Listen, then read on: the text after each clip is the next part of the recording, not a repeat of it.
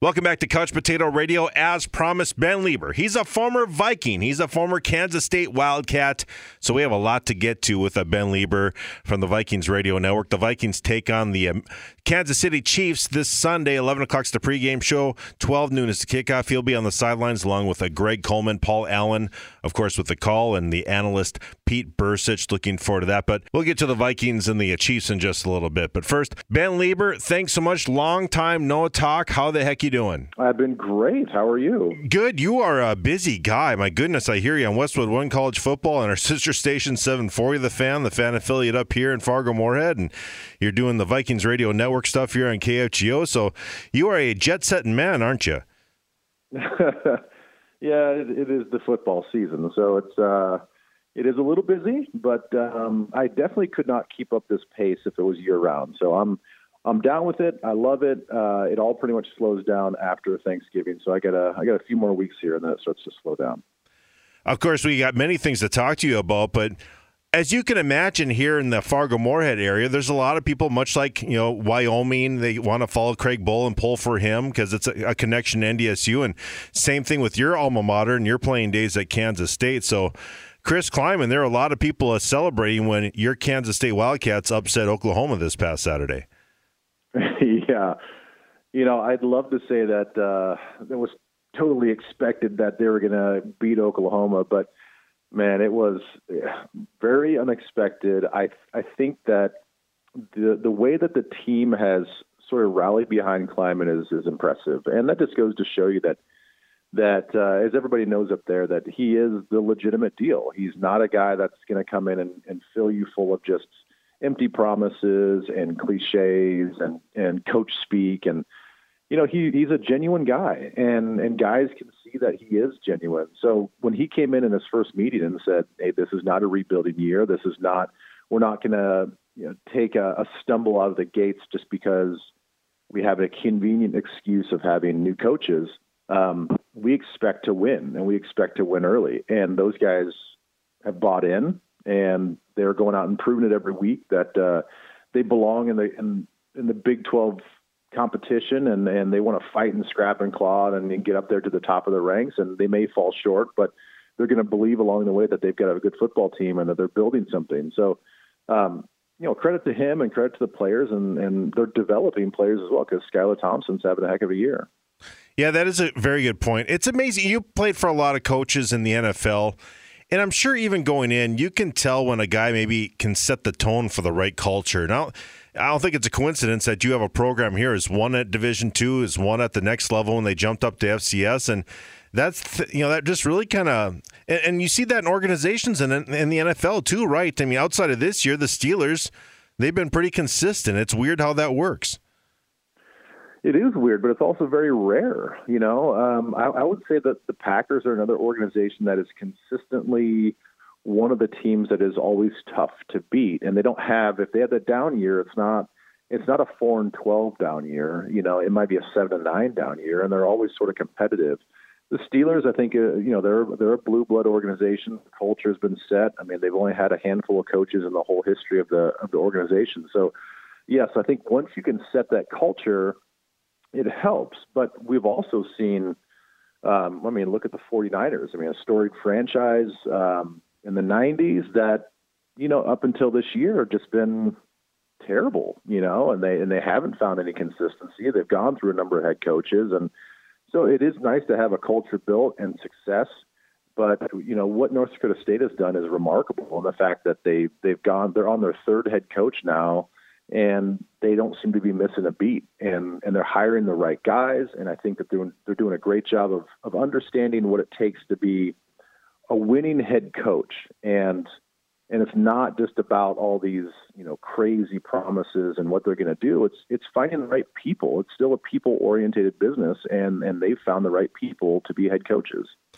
You got to think it's going to help, guys who want to go up in the ranks, right? I mean, the fact that here you got an FCS program that this is translating into the Big 12, and obviously that's why North Dakota State fans are pulling for Kansas State, because I think it's a reflection on what they do, right? I mean, it's just kind of that coaching tree type of thing.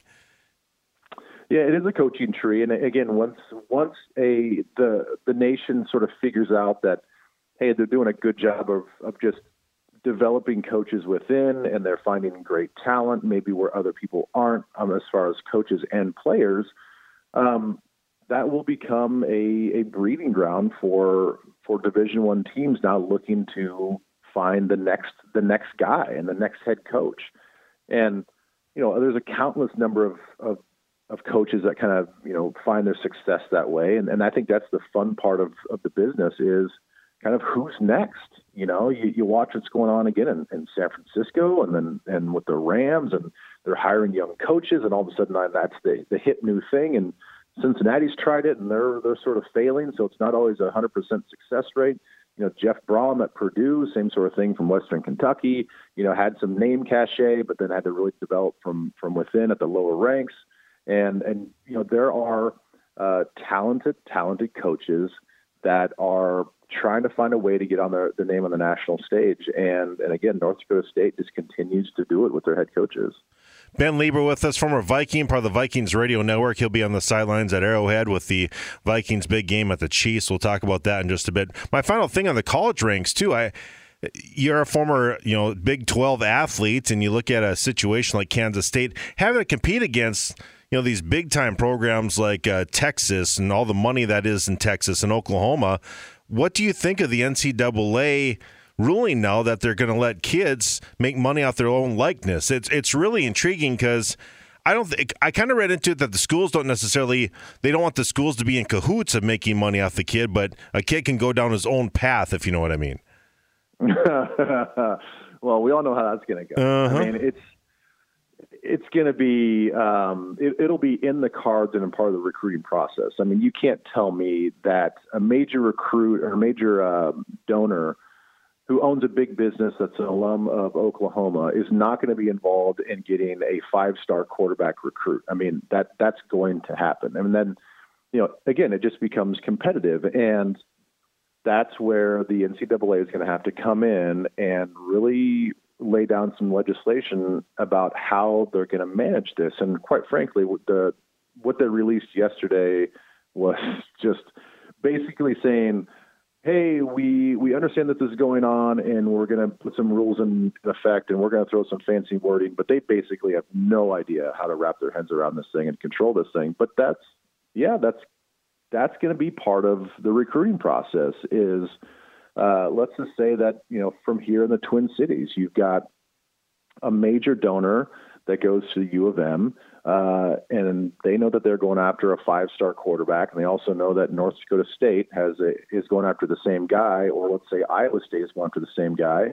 Well, guess what? There's probably a better chance that if it's not that donor in the Twin Cities, it's another big donor within the Twin Cities, just because of sheer population and the resources involved versus a Fargo or versus an Ames. And that's going to get trickled down to the recruiting process, and you're going to tell said player or said parents that, hey, by the way, so-and-so at Cargill has already said that, your son will be taken care of with X amount of money in the bank account if he signs this letter of intent.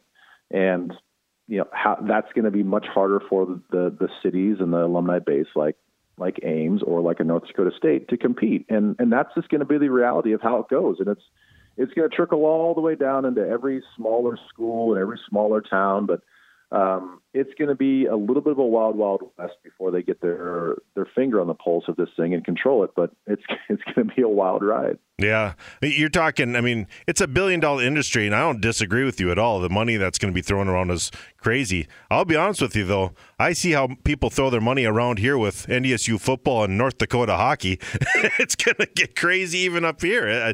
I just can't imagine where this might go. So, yeah. Yeah, I mean, that's the thing. I think everybody's focused on football, but we got to keep in mind that I think there are some benefits to it as well. And I know that this is not an original take, but you get some of these Olympic level gymnasts that forego college because they don't get that experience and they don't get that professional coaching. But, let's say that you get a gymnast or a diver or a swimmer. I mean, think about some of these swimmers that are, think about a young Michael Phelps coming out of high school, and you can actually get him to come to Stanford. You actually can get him to come to your school to swim as opposed to going the Olympic training route. And all of a sudden now that's a destination for people to go watch this Olympic talent go swim against college competition. And, that wouldn't have happened unless he was getting paid by somebody to be there. He can get a college education. He can get all those benefits of being on the college campus, and the school and the fan bases will benefit too while they get to see high level swimming. And so I think that there are benefits to other ancillary sports. And I know that we're focusing on basketball and football, and you mentioned hockey, but there's going to be problems with all of it. But I think there are going to be some benefits to it as well. Yeah, could kids stay longer? I mean, could the one and dones maybe stick around at a Duke or a Kentucky? Because, hey, I'm making pretty good cash here. I'm enjoying my experience. Yeah, I think so. And, there are a lot of kids every year, and the same thing for the NFL. There's a lot of guys that sort of get a draft grade by some sort of third-party service that claims that they know what's going on. These guys get these draft grades. They declare the professional status by signing with an agent. And guess what? They go undrafted. Or in the NBA, they go in the second round and they become a D-League player, and then they never really amount to anything, whereas they could have developed, had a better time in college, had more fun with their teammates, and increased the success level of said university, and maybe become a legacy type guy where they're all of a sudden talking about this player and etching him in stone, or having some sort of plaque or monument based on his performance, just because he did get a little bit of cash. He did help out mom and dad and support staff by staying in college. And then that's a win-win situation. And guess what? Maybe he develops into the player that he thought he was going to be 2 or 3 years into college. And then he actually gets to be a lottery pick in the NBA or a higher draft pick in the NFL. So I do think, and I hope that kind of does happen. And it does feel a little dirty that maybe that's how it's going to go down. But in the end, if this, let's say it's a basketball player, or let's say it's a hockey player that's going to forego, going to Canada or juniors or something, and they get a college education, they walk away with an actual degree. I don't think that's a bad thing at all. And whereas otherwise, and you guys know with hockey, a lot of guys will go play professional hockey and never have one credit of college, and they'll walk away from their hockey career having zero college education. Yeah, it's interesting because, and the weird thing about hockey is you already know that. Well, yeah, he's like you see these University of North Dakota kids. He's a product of, he's already property of the Vancouver Canucks, right? Can you imagine that at Kansas State? You knew that when you got done, you'd actually know what NFL team you're going to. It's bizarre how different it is between the sports. Mm-hmm. Yeah, exactly. Ben Leber with us from the Vikings Radio Network, former Viking linebacker, and does a lot of college sports for Westwood One. Let's talk about the Vikings. Big matchup against the Chiefs here. Vikings have been playing very well, 4 wins in a row here. Do you feel good about this? I mean, can they keep this sustained? This is obviously a big game on the road for Kirk Cousins, who has this knack for not being able to win some big games. Yeah, I mean, I'm optimistic like everybody else that this is going to be a game that they can and they should win. I think that, Mahomes obviously changes the dynamic greatly. If he plays, he can extend plays. He can make every throw. He's got all that. And he does a great job of just throwing sometimes where most people wouldn't throw the ball. And he's not afraid. I mean, he's a fearless player. And that's always the thing that scares you about a defense going against him. I do think that there is a newfound confidence with Kirk. I think there's a newfound confidence with the offense, and they are still learning about, which guy they can put in which situation, what routes they run the best. But man, I feel really good about what Stefanski is doing in the run game and in the pass game and getting guys open and finding new wrinkles to get guys open. So I like the creativity. I like the way they're operating, and now all of a sudden the attention for me and the concern for me shifts over to the defense and whether or not we can cover anybody on a consistent basis with our defensive corners.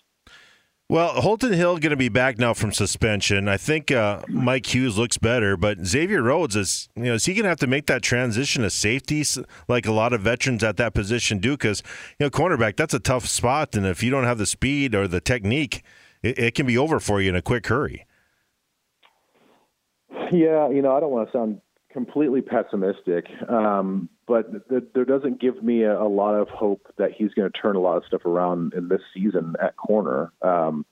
I think time and every week in and week out, at least I kind of noticed the same sort of stiff hips, the lack of explosive break out of his footwork. It seems at times he's turning his body like a Cadillac, and it's slow to kind of turn around and redirect. And so I think that short area quickness is starting to go. And, you mentioned safety, and yeah, that's kind of the natural progression for a lot of corners, but I don't think it'll be a safety on this team. I mean, we're pretty much set at safety. So if he does move to safety, I don't think it's going to be on this football team. They're going to have to figure something out, because as much as I like Trey Waynes, I don't think that he's a shutdown corner in the sense that you can lock him up with any number one receiver on any other team. So you're going to have to pay a little bit of attention with the safeties on his side. You're going to have to pay some attention with safeties and linebackers on Xavier's side. So then all of a sudden now that's leaving the front seven, and not to get too technical here, but almost like a cover two situation where you can't have a lot of safeties down in the run game, and you have to expect that your front seven is going to stop every run. And that gets to be difficult through 4 quarters of the rest of the season for those guys to hold up and be great run stoppers in sort of a cover two system. So, yeah, that is my concern, and I hope that I'm wrong the second half of the season, but Xavier needs to figure something out quickly. It's a weird thing, you hear Coach Zimmer complain about the corners sometimes playing so far off, and you've been on that situation before, calling defensive plays.